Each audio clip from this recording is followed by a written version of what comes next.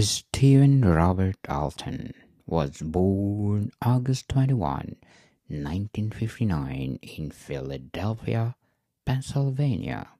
He's an American science fiction author.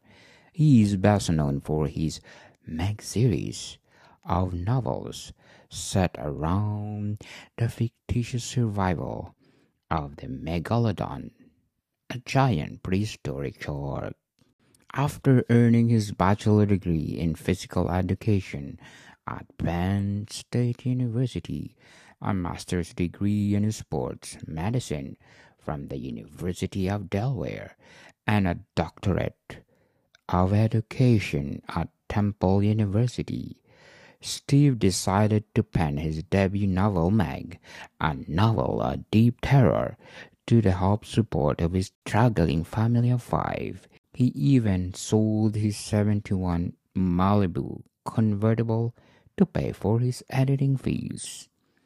4 days after losing his day job, Steve was offered a two-book, seven-figure deal with Bantam Doubleday, and Meg went on to crowded the book of the 1996 Frankfurt Book Fair and was eventually sold to more than 20 centuries. The book became the bestseller in the US and a successful radio series in Japan, has spawned a cult following amongst his readers, with 6 sequels to date, as well as being adapted into a Hollywood movie.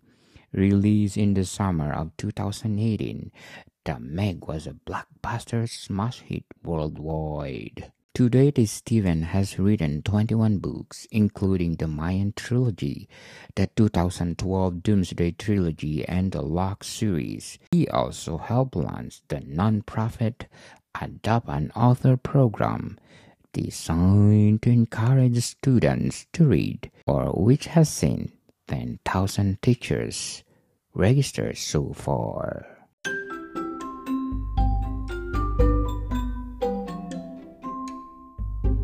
Hi, I'm Daniel Lucas. And I'm Chris Techoblay. Welcome to Book 101. Yes, because Book 101 is created to empower writers all over the world, like Mr. Stephen Alton. Yes, definitely. I'd say one of the best. It's one of my favourites, really. It'd be another fun one to talk about. I don't know if it's an author that a lot of people will be sort of wholly familiar with everything he's done. So, we'll touch on one of the more famous ones that they may know him from, but there's a lot more to delve into as well. So, yeah, definitely. Yeah. So I first discovered his work. So the first book of his I discovered is one called The Mayan Prophecy, which if anyone's listened to me talk about my the inspirations behind my Wildemore Apocalypse, you'll know that the whole 2012 Mayan Prophecy was a big interest of mine. So we're going back to probably when I started writing, so 2012, 2013. I found this book because I was researching the Mayans and that, and obviously having a novel out there called exactly what I was looking for would have drawn my attention. So that was the first book I read of his, but it's another series of his has played a bigger part in my life, really, which is one that if anyone knows him, they know him for probably more so than the Mayan books, which was the Meg series, which I first started reading, let me think, 2018. So there was a bit of a gap in between when I discovered him and when I then found that the ones that really hooked me in. So it was a bit of I wouldn't say a slow burner. It was one of those writers that I discovered through one means, and then I didn't actually realize until a little while later sort of everything else that he had done and what other awesome works he had done, particularly the Meg series, as we'll talk about. So as a reader, what first drew you to Steve Alton's work? So, I mean, obviously, apart from the obvious, then, when I say about I discovered him through the Mayan Prophecy, which the title itself was what drew me in. I think it was he's described as a sci-fi writer, and I don't normally go for science fiction. I think up to that point, I was expecting, any kind of sci-fi book was set in space, other planets, that kind of thing. It wasn't really my bag. But I think what Steve Alton does is he takes. There's a lot of history in his works, as you'll find with the Mayan prophecy is obviously based on, that very, as the name suggests, the Mayan calendar that foretold the end of the world, essentially, as most people will have interpreted it as in 2012. So that's something historical there, that he developed this a bit like I did, I suppose, his theory behind what could have happened, what this end of days actually would look like, according to him. It wasn't really, there wasn't really anything in that made me think it was science fiction. That to me was almost like historical fiction, speculative fiction. I don't know what you'd class it as. He has a knack of really hooking you in. Some of his books are quite big, which normally would put me off. I like something that I'm not a very fast reader, so I like something that I know I can digest fairly quickly. But he's got a way of really hooking you into the story, and in his stories go down several paths that you wouldn't have predicted, but all the time winding back to the topic of the story. He developed a trilogy out of the Mayan prophecy. I haven't read the other two, I will admit, but sort of come the end, you get to the end of his books and you realize you've been on this roller coaster ride with so many twists and turns that you weren't expecting, but actually you reach a conclusion at the end that you're happy with, which I think is really important as a reader. He doesn't leave you hanging or leave you questioning what is going on. It's very, very clear what he's done at the end. He reaches a conclusion as if he was to leave that book alone and not write another one, it would still stand on its own, I feel. Something I liked to try and do in my writing, but I found, to my detriment, I couldn't really write an ending very well. Especially if I had an idea that I could carry the story on, I liked a cliffhanger. Which I think Steve Alton, he has cliffhangers throughout his story books, but he doesn't necessarily leave you unsatisfied at the end. Yes, these are the title of the Mayan trilogy: Domain, or the Mayan prophecy in 2001, Resurrection, or the Mayan resurrection in 2004, and Phobos, Mayan fear, or the Mayan destiny in 2009. So those trilogy impacted you to your Wildermore Apocalypse trilogy? Yeah, it was definitely within, it was definitely something I credit. Yeah. I mean, there was other films around the 2012 film at the time that was around about 2010, I think it was released. And I was reading some actual, not factual books on the 2012 prophecy, but ones that, non-fiction ones that people had written. I was taking in all of these different theories around it, and I think what's great hearing when Steve Alton actually wrote those books, it's prior to 2012, so to him it was almost like it gave him an idea of what could happen. I think that's what makes it more exciting, especially if you were reading them at that time, because you're still, if you were sort of a believer in the whole Mayan prophecy, you may have been speculating what is going to happen, and this was just one of his trilogy. Would have made up one of many interesting theories, I suppose, and it fed people's imaginations. So, but yeah, it was definitely there. It definitely made me want to write my own version. Even though I wrote mine after 2012, it still made me want to write my own take on it. So yeah, it's very inspirational. As a writer, what impact has Steve's work had on your own? So again, just follow on from that, really. So that book was one that spurred me to writing my own take on an apocalypse, the 2012 apocalypse. So that's a very obvious impact. But if we go a little bit more recent, when I said I discovered his Meg series in 2018, I don't mind sharing actually that I discovered that book at quite a dark time in my life. I was diagnosed with social anxiety and depression in 2013. I started writing, oddly enough, and it reached a head in 2018, and to such a degree that I had to step away from my work and everything. I kind of felt like I was retreating. And the one thing I discovered when I eventually made that move to come away from my job and try to, correct myself, I found the Meg, or Meg as it was known. I wanted to delve into a book. I wanted to escape my own reality, and I'd known about the book Meg for a while. I was a big fan of monster books, monster movies like Jaws. Peter Benchley was a great writer who gave us Jaws and The Beast. I loved those TV adaptations, movie adaptations, and the books that they came from. So I wanted to get into reading more of those kind of things. And when I knew that, when I found Meg again, I discovered it through another writer friend of mine called Dave McCaffrey, who was actually, he was the publisher of My Wildemore Apocalypse most recently, a few years ago.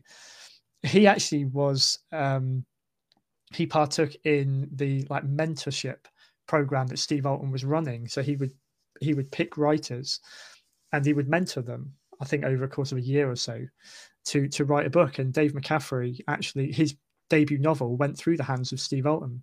He was one of the ones who had a lot to do with shaping the story. So when I was talking to, I think I was seeing David, or I was talking to David at the time about certain things about writing, and this came up, and so I thought, what better time? I need something to really distract me. So I found Meg, and I was totally hooked. I knew the film. I think I knew they were making it into a film as well. So I found myself. It's the first time that I rattled through books that quickly. I read the entire Meg series in about 2 months. So I think it was 6 books, and I couldn't put them down. I wanted. It gave me, yes, a distraction from my own problems, I suppose, but it almost had a really soothing effect in that respect. I wasn't thinking about the things that I was worrying about before. So for me, coming out of that period, I'd found a writer which not only had written books I'd enjoyed, but they all of a sudden meant a lot more to me personally. And again, I knew I tried my hand at writing some of these monster books. My story, which is in A Necessary End, is the closest thing I've come to writing something like this. It's still something I want to do. I want to write a book, even if it's just one book, a standalone one, which has the impact that Steve Alton's Meg had on me. Giving someone somewhere they can escape to if they need to, and sort of hold them there, and make them want to just not put the book down or keep picking the other volumes up or whatever. And what he does is he makes himself very accessible to his readers. He actually puts his email address out, but you can actually contact him. It may take him a while to come back to you, but he likes that exchange with his readers. He's very sort of gives it a real personal kind of quality. So after after the couple of months where I devoured his Meg series, I emailed him. Sort of cited the common link we had with Dave McCaffrey. It was good that I could drop a familiar name in there, and I actually had a response. I had only a very brief email exchange with Steve myself, which was amazing for me, because this was a guy who had such an impact on me personally, and I loved his work. And all of a sudden, I could actually, before I had my own podcast, it was the first time that I'd actually been able to sort of reach out and have a response from someone that I admired. So I think that's fantastic that he does that, and he makes no secret that he likes that connection with his readers. It's very easy to forget about the people that get you where you are, I think. Yes, definitely. So if you compare Meg to Joe, what's a big difference? Well, the big difference, pardon the pun, is obviously the size of the shark. So in Jaws, yeah, obviously you're dealing with a very big shark with the great white, but it's very much set in reality.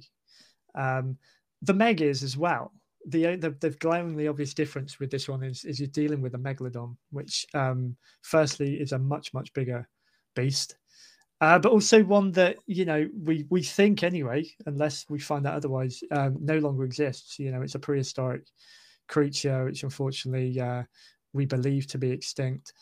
It's a terrifying thought when you consider the carnage, the horror that Peter Benchley brought us with Jaws, to fear a creature which is actually out there, and then you take Steve Alton, who really ups the ante with that, and is like taking a 60-foot great white shark, and imagine what that can do when you know already what a normal one can do. I think Steve Alton just takes it that step further, and he indulges the historical aspect of it. Or the prehistorical aspect, I should say, because it doesn't just stop at the megalodon. He introduces other prehistoric creatures along with it, and he's able to actually make them fit into this world that he's created. It's set in a normal world. It's not some, faraway planet or anything like that. He's imagining, like he does with a lot of his books, what would happen if. So what would happen if we discovered the megalodon actually found its way back? What would happen? What absolute carnage could ensue? And what else could come with it? There's prehistoric whales he brings in there. He's done a spin-off called The Loch, which is about Loch Ness Monster.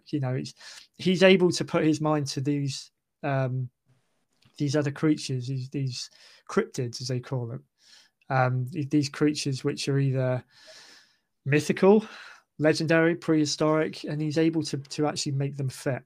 Not saying that Pete Benchley couldn't do that with Jaws, but I think Jaws was very much set in a much more sort of, dare I say, everyday situation. These shark attacks do happen, like they do in Jaws. Maybe not to the extreme sometimes, as he put it into his books, but to my knowledge, there haven't been any megalodon attacks as yet. Yes. But it really does make you think, what could happen. And this is the thoughts he's left me with his Mayan prophecy. But he's also, I'll have to get the title of it. There's another great one. I think I don't know if it's Undisclosed, I think, is another one of his, which is around kind of more the conspiracy cover-up of extraterrestrials. And it's almost like he's asking questions with all of these. We don't have any proof they don't exist. So what if they do? And I think that's a fantastic thing to go into writing and reading a book. Yes, definitely. So these are the titles of the Meg series. Number 1, Meg, a novel of a deep terror in 1997, and it was revised and expanded edition published by Shinobi Book in 2005. And number 2, The Trance, or The Trance Meg 2 in 1999, Meg Primal Waters in 2004, Meg Hill's Aquaman 2009, Meg Origin in 2011, Meg Night Stalkers in 2016, Meg Generation in 2018, and Meg Purgatory in 2022. So Mr. Alton is a prolific writer. He is. He's teasing us with Meg Purgatory as well. It was meant to be out last year, but we are eagerly still awaiting it. He does this. He has his own health issues of his own, bless him, as well, which is, I think, impacting his writing. But he's great at telling us what he's working on and making us want it already before it's even there. I'm just waiting for the day it becomes available, because I'll be there. So, what is the different about his writing that set him apart from others you have been read? I guess just what I said before. Following on from that, what I said about, it's just that quality of what he writes about. He's able to, yes, most would describe him as a science fiction writer. I don't think you can categorize what he does, to be honest, because part of it is historical. The science fiction part, I think the only bit of it really that I've seen is just he's writing about stuff that you can neither prove or disprove. So it's not like you're not picking his books up thinking this is so far out the realms of reality. It's great for that reason, because I can just suspend all kind of belief system. Or like me, you want to pick ones up that really make you think and make you wonder, this guy could be onto something if what he's writing about could actually happen or could actually exist. And it's the way that he is able to build this universe, like he's done with Meg, for example, and all of directions he's taken it, all of the other creatures that he's brought been able to bring into them and make them fit. And the spin-offs that he's had, The Lock is one. That's got 2 books. We're waiting on the sequel. And there's another one called Vostok, which is more where the prehistoric sperm whale comes into it. He's able to take parts of his universe and break them open in other books, but make sure they feed into the main narrative of what the Meg series is telling.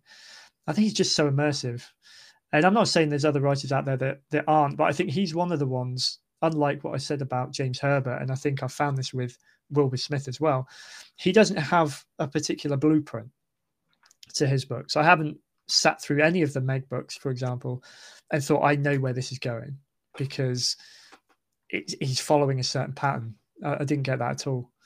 And particularly in, I think it was Vostok, actually, he went completely away from what I thought he would do. The science fiction aspect really came out because he had a bit of kind of almost like time travel, but deja vu kind of thing, where characters were having to repeat the same scenario time and time again until they found a way of breaking the cycle and changing, going off on a certain path. That really was, it took me by surprise, because I almost felt like he had taken it way past reality, even though his book is already not based completely in reality, because it's about prehistoric sea creatures which may or may not exist. But I felt like I was being taken on another journey within that book, and then being placed right back where I started. I'd say immersive is one of the best words I can probably use to describe his work and why it appeals to me. So do you think what Mr. Alton inspiration of writing all those Meg series? What was his inspiration, do you mean? Yes. Because wow. Eight series, right? It's like, I know. Yeah. I mean, it's from the first one, you really you get it's one of those where you get a sense of he didn't need to do a sequel, but there was definitely scope to do it, and he did run with it. I think by the time you've written one book about the Megalodon, it's almost like the world's your oyster, so to speak. It's like you can expand on this because it's not based on a particular event. You've taken something historical, you've brought it into the modern world. It's up to you what you do with it. What his actual inspiration was, I don't know. I just love the way that in the second book, for example, no spoiler alert here really, because I think a lot of people may already be familiar with it, but he brings in the original Megalodon from the first book, spawns a couple of babies. So it's almost like you can see the bloodline already starting to form. You know that this is potentially a series which is going to have legs or fins, so to speak, and just go on and on. And then he introduces he expands the main character, Jonas Taylor. He brings in his son. So it's all the time, I think, he's pulling in almost like bit players from the early books, and he's giving them their own platform in later books. So he's expanding, he's going through the timeline of all the characters, and he's making sure they all have their part, I suppose. And the more characters he brings in, again, something else he does for his readers as well is he'll have competitions going, or like lucky draws, where he'll actually name and create characters after his readers. He'll use their names, or he'll use their appearance or whatever. So he's always got so many characters he's bringing into these books that, again, he could just sit back and just decide, well, I'm going to take those two over there in the next book. They're going to come, front and center, and they're going to have their own story to tell. And I think as long as he's doing that, he's got a believable universe that he could just keep expanding. So, Yes, definitely. So if you like Mr. Alton immersiveness of writing, what do you think the flaws of the writing? The actual writing itself of the books, I'm really not sure, because I've got such a place in my heart for the Meg series for reasons I've discussed. I suppose what I've just said about the fact that he could go on and keep expanding this universe, I suppose the danger there is the fact that he doesn't know when to stop, and all of a sudden you've watered down the product too much. When are there enough parts to a series that you can then leave it alone? and the way he teases us with the books as well. If I'm going to pick out any flaw that if he's got any chance of hearing it, this is a good flaw to have. Is the fact that he does get us wanting his books way before they're probably due to land with us. So we are almost like rabid by the time he actually releases them. So the wait in between books can seem a bit too much at the time, but when you see what he's doing and the reasons for it, I suppose you can forgive him for that, absolutely. But the writing, if I'm going to base it on the ones I've read anyway, there isn't really anything in the actual terms of the stories and that. I think possibly going back to Vostok, the bit in there which went completely off course and almost had a bit of a element to it, that might be, if anything, I'd say that didn't really, for me, it didn't really fit. It went too far beyond the purpose of the story he was trying to tell. So there is that danger there. I think if he doesn't quite shut off his brain and it, a bit like me, goes off in all kinds of directions, it's when do you choose to stop? So yeah, there you go. So the Meg series, the first film adaptation of Meg novel A Deep Terror was came to motion picture last August 10, 2018. And the Meg 2, The Trance, is scheduled to be released August 4, 2023. Yes. Can't wait. 5 years is a long time. Again, this is nothing to do with Steve Alten. This isn't him slowing the process down, but it's almost like waiting for another one of his books to come. It's a long time to wait. But it's building that anticipation. I think that's all they're doing. So for all the Meg series, what do you think the best of the best? All of them. That's a really easy one. As much as I love the series as a whole, there was a clear front runner for me, which is Meg, Hell's Aquarium, which is book number 4. It's absolutely fantastic. This is the one where I think he had introduced, so Jonas Taylor, the main character, his son David, I think had been introduced in previous books.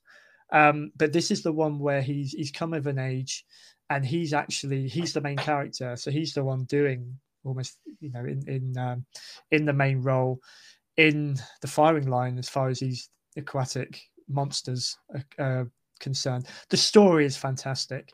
In a nutshell, I think again, a while since I've read it, but David Taylor is given an opportunity by some billionaire out there who wants to open an aquarium essentially of prehistoric sea creatures. He's found out the megalodon exists. He's trying to get his hands on more. He knows where to find them. So he enlists David Taylor to come along in his father's shoes and basically help him capture a lot of these creatures that he wants. And this is where this goes beyond just the megalodon. This is where a lot of the great ones from, Jurassic periods, Triassic, whichever one it is, you got so many interesting creatures they bring into this. One in particular, which really is instrumental in one of the most heart-wrenching ends to a book, and one of those real curveball kind of twists that you didn't see coming. This is definitely the one to read. You probably need to read. I would say you can't really successfully read the Meg books out of sync. It always does go better if you read them in order. So if you can get through the first 3 books, which are all brilliant, and get to Hell's Aquarium, you won't regret it. That's the one that I really hope they get to make into a film one day as well. Yes. So how did Mr. Alten connect all the series in the story? So obviously the megalodon is the main thread through them all. It starts off in the first book where the megalodon is discovered. It's obviously a creature that people think is long gone. Something happens and it's able to surface from the bottom of the Mariana Trench and actually into normal surface waters, as it were.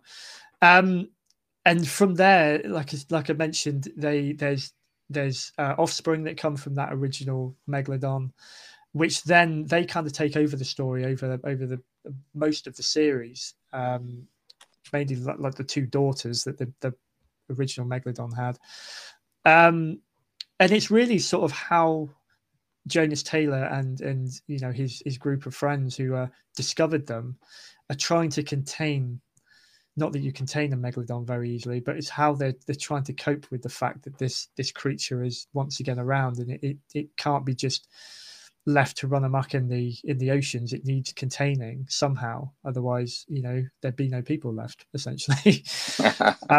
So yeah, I mean, that carries through. This is where, a bit like Hell's Aquarium, where the megalodon story is always going forward and always evolving, but he's bringing in other of these prehistoric sea creatures who would have been around not only at the time of the megalodon but all the way through history, finding some way of bringing them in and making them relevant. And it's coming up to the last book they released was Generations. They left it on a massive cliffhanger. So here I was saying that he doesn't leave you with an unsatisfied taste in your mouth. He doesn't really do cliffhangers. Generations does end on a bit of a cliffhanger. And I think the idea was he was meant to write and release Purgatory a lot sooner than he has done. But it's the only book so far I think I'd seen. So it's I don't want to give too much away because I really want people out there who will have already read it will know what I'm on about. But those who haven't, I encourage you to go through the series until you get to that point, and you'll know what I mean.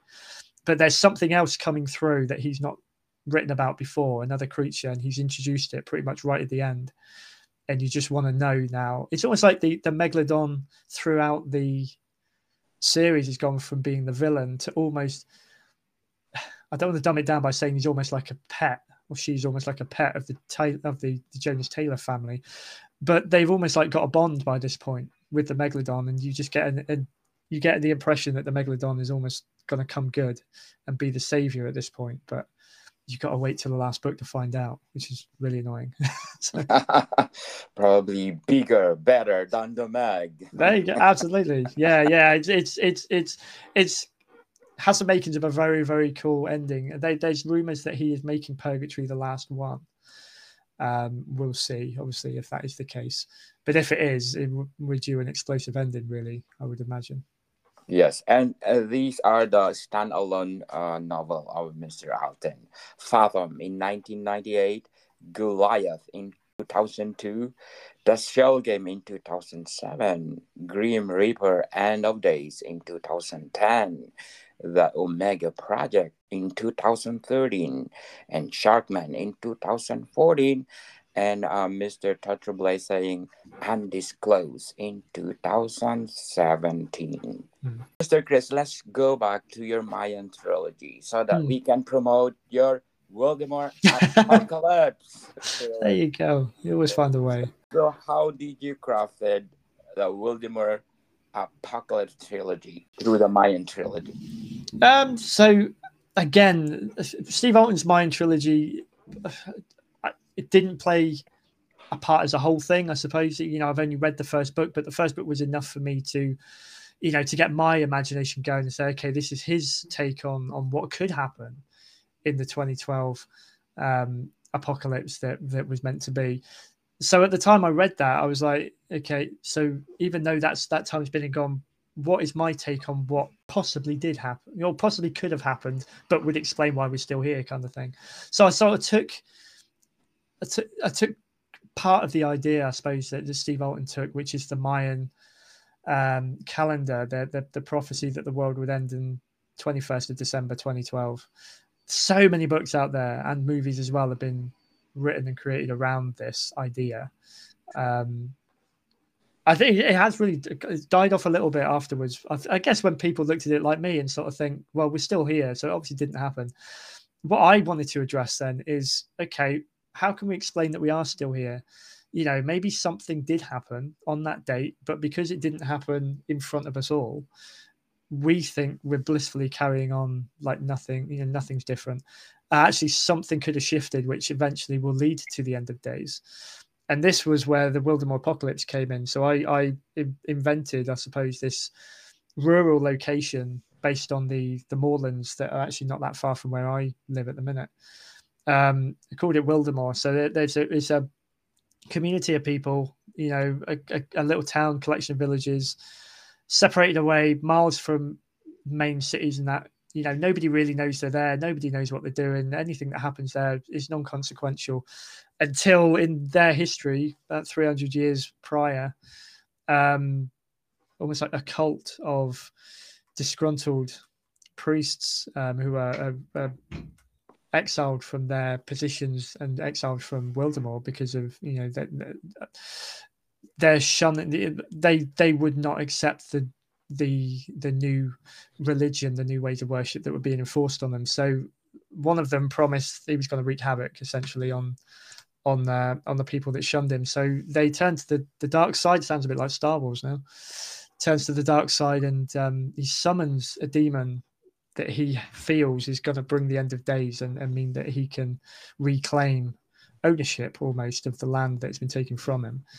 Unbeknownst to him, that this rumbles on over sort of 350 years until the point of 2012, where there are demonic things happening. There are shadow creatures rising from pretty much from under the ground, and people are going missing. People are dying, and there's a few central characters there that have their role in that. Unbeknownst to them, they are connected to the original events that happened 350 years ago. And it kind of just, plays out from there. And towards the end, you get to see what these end of days look like and probably why we never heard of it.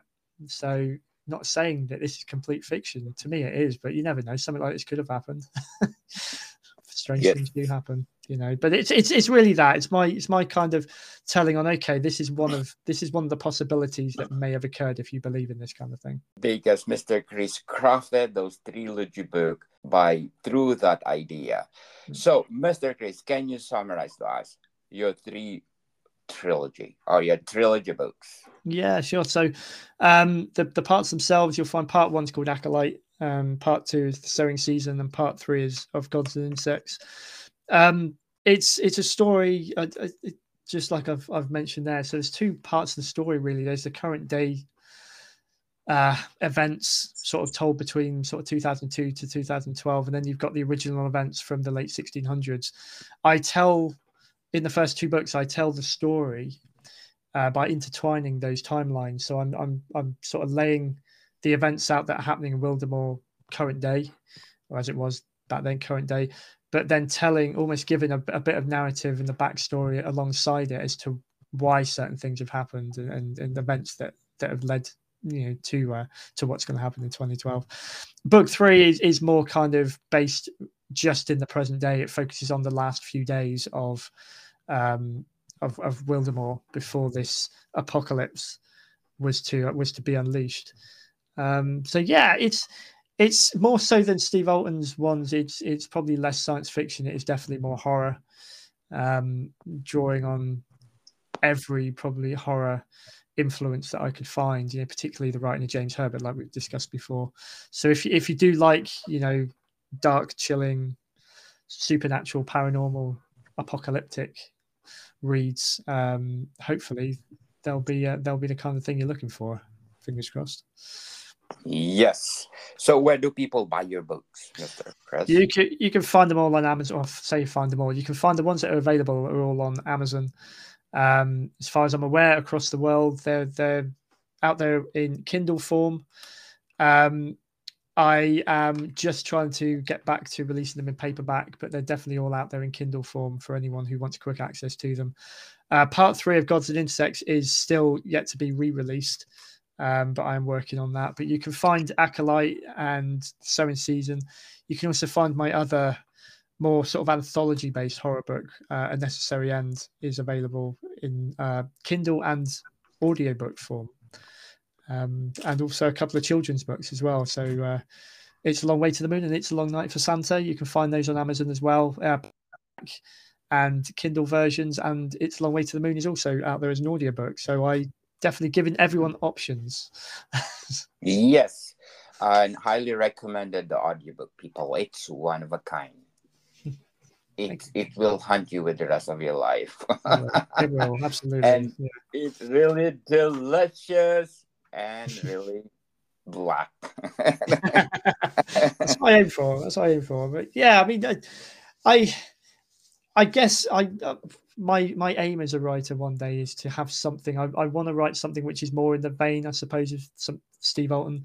Is a bit less of the horror, but a bit more of the the kind of paranormal stuff. I've got one in the works, which, if I ever get it finished, is probably the closest thing that I could match to something that Steve Alten has done. So one day, hopefully, that'll be out there. So do you think in the future you can do 8 series, Mr. Chris? 8-book series?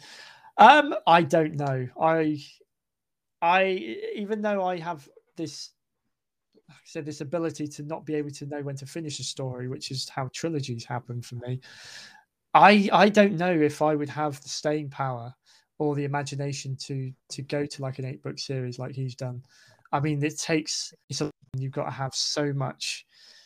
You've got to know your universe inside out, I think, and know where you can pull new twists and turns, new characters, new scenarios from. My attention span, I think, would give out, and I'd probably feel like I got to turn my attention to something else before that point. But all credit to anyone that can keep a series like that going, because you get readers who are very loyal to these series, a bit, like I am, and they will always buy the next one because they will still want to live that story. So no, probably beyond my means, but you never know. Yes. Time on my hands. Yes, and really, Mr. Alten is a prolific writer that we need to support, because the books are really one of a kind. The Locke series, you have a Locke in 2005, Vostok in 2015, and the Locke Heaven's Lake in 2019. Again, the Locke Heaven's Lake, he's teasing us with it. It's delayed. He hasn't released it yet. I have my order for this one. Yeah. I bought I've got one of my prized possessions actually is I've got a signed copy, first edition of the Locke, and I've put my name down already. I've ordered the same again for the Locke Heaven's Lake, and I'm eagerly awaiting that one. Again, this is one writer you can forgive for having to take longer, because it's going to be worth it. There's a reason why. He's not going to release something ahead of time that's going to be inferior. So, if it's taken that long for him to be happy with it, we will be. So yes, definitely, it's something good. It is. If it takes time, so like 10 years, 5 years, probably. Hey. Who cares? Who cares? As long as we get it, yeah. As long as we get it. Yes, it's something that you need to read because it's different, big, and bolder. As a fan of Mr. Alten, if you describe his writing, what is it? Again, I've used the word already. It is immersive. It is. You really do live through his books, because he does base them. Again, it's very easy to get a feel for the places and the characters he's writing about, because they're very much, real people in real situations. The big things that happen in his books are the ones that really, bend your mind, because, like I said, it's stuff that it doesn't seem to write about everyday stuff. These are things which are myths or historical things, or something that is unexplained. I think he definitely likes to corner those things which you can't box it up and explain it. It's debates which are still going on. So thought-provoking for sure. I doubt you would come away from any of his books and not want to think more on what you've read about and form your own opinions on it. The Meg series is I still haven't completed it, but I enrolled on a cryptozoology sort of home learning course because I wanted to find out more about these type of creatures, the Loch Ness monster, the Yeti, the abominable snowman, those kind of things, things about. They're part of our culture, but nobody can explain them. And that's what's wonderful about his work is it really is. Yeah, they will make you think, and as well as they are pacey. There's always action in his stories, probably from page one a lot of the time. They do leave you wanting more. Imaginative, to be able to. A lot of people have, you can write stories about killer sharks, but how many are out there? More so now because of him, but how many are out there successfully telling stories about prehistoric sharks living in modern day? It's almost like he's got in a time machine and he's gone somewhere to find out what would happen. And these books are just literally his journal or something. The detail he's gone through in them is immense. So if you compare Mr. Stephen to a science fiction author to whom you will be compared? I have no idea. That's my honest answer, because I've not read a lot of science fiction. I mean, his stuff is probably the most what some would class as science fiction that I've ever read. So I can't really answer that one, to be fair. It's definitely a question I'll put out there for anyone who is an avid reader of science fiction. You know, how it compares. I suppose for my uneducated eyes and ears, what my preconception of science fiction is stories that take place on distant planets, on spaceships and whatever. You don't get that with these. He's taken, again, myths, I suppose, is the best way to describe them, and he's been able to explain them in a modern everyday context. That's, if I ever go science fiction way, that's probably the ones I would like to read. I need to have an element of realism in there. I can't go off to a far distant world and I just can't get as immersed in it as I can the world in which I already know, if that makes any sense. So it's probably that. I think he's kind of skirts on the edge of science fiction, I would say, rather than sort of fully immersing in the whole, galaxy, Star Wars and things like that everyone would expect from science fiction. So before we go on, Mr. Chris, I want to invite our listeners on Book 101 to listen to my other podcast, Food 101, on our 3rd season, with Chef Alessandro, one of the executive chef in one 5-star hotel in downtown Toronto. So please do check out Food 101. So, Mr. Chris, in general conclusion of Mr. Steve Alten. Wow, he's definitely, you used the phrase already, one of a kind. I haven't come across the writer that is quite like him, that will delve into these kind of topics and question. I guess you could say he's questioning. All of his books are questioning, common thought on certain things, and he does seem to like conspiracy theories and put his own spin on them. So yeah, I mean, intelligent, I'd go as far as to say he's a genius, really, in what he's doing.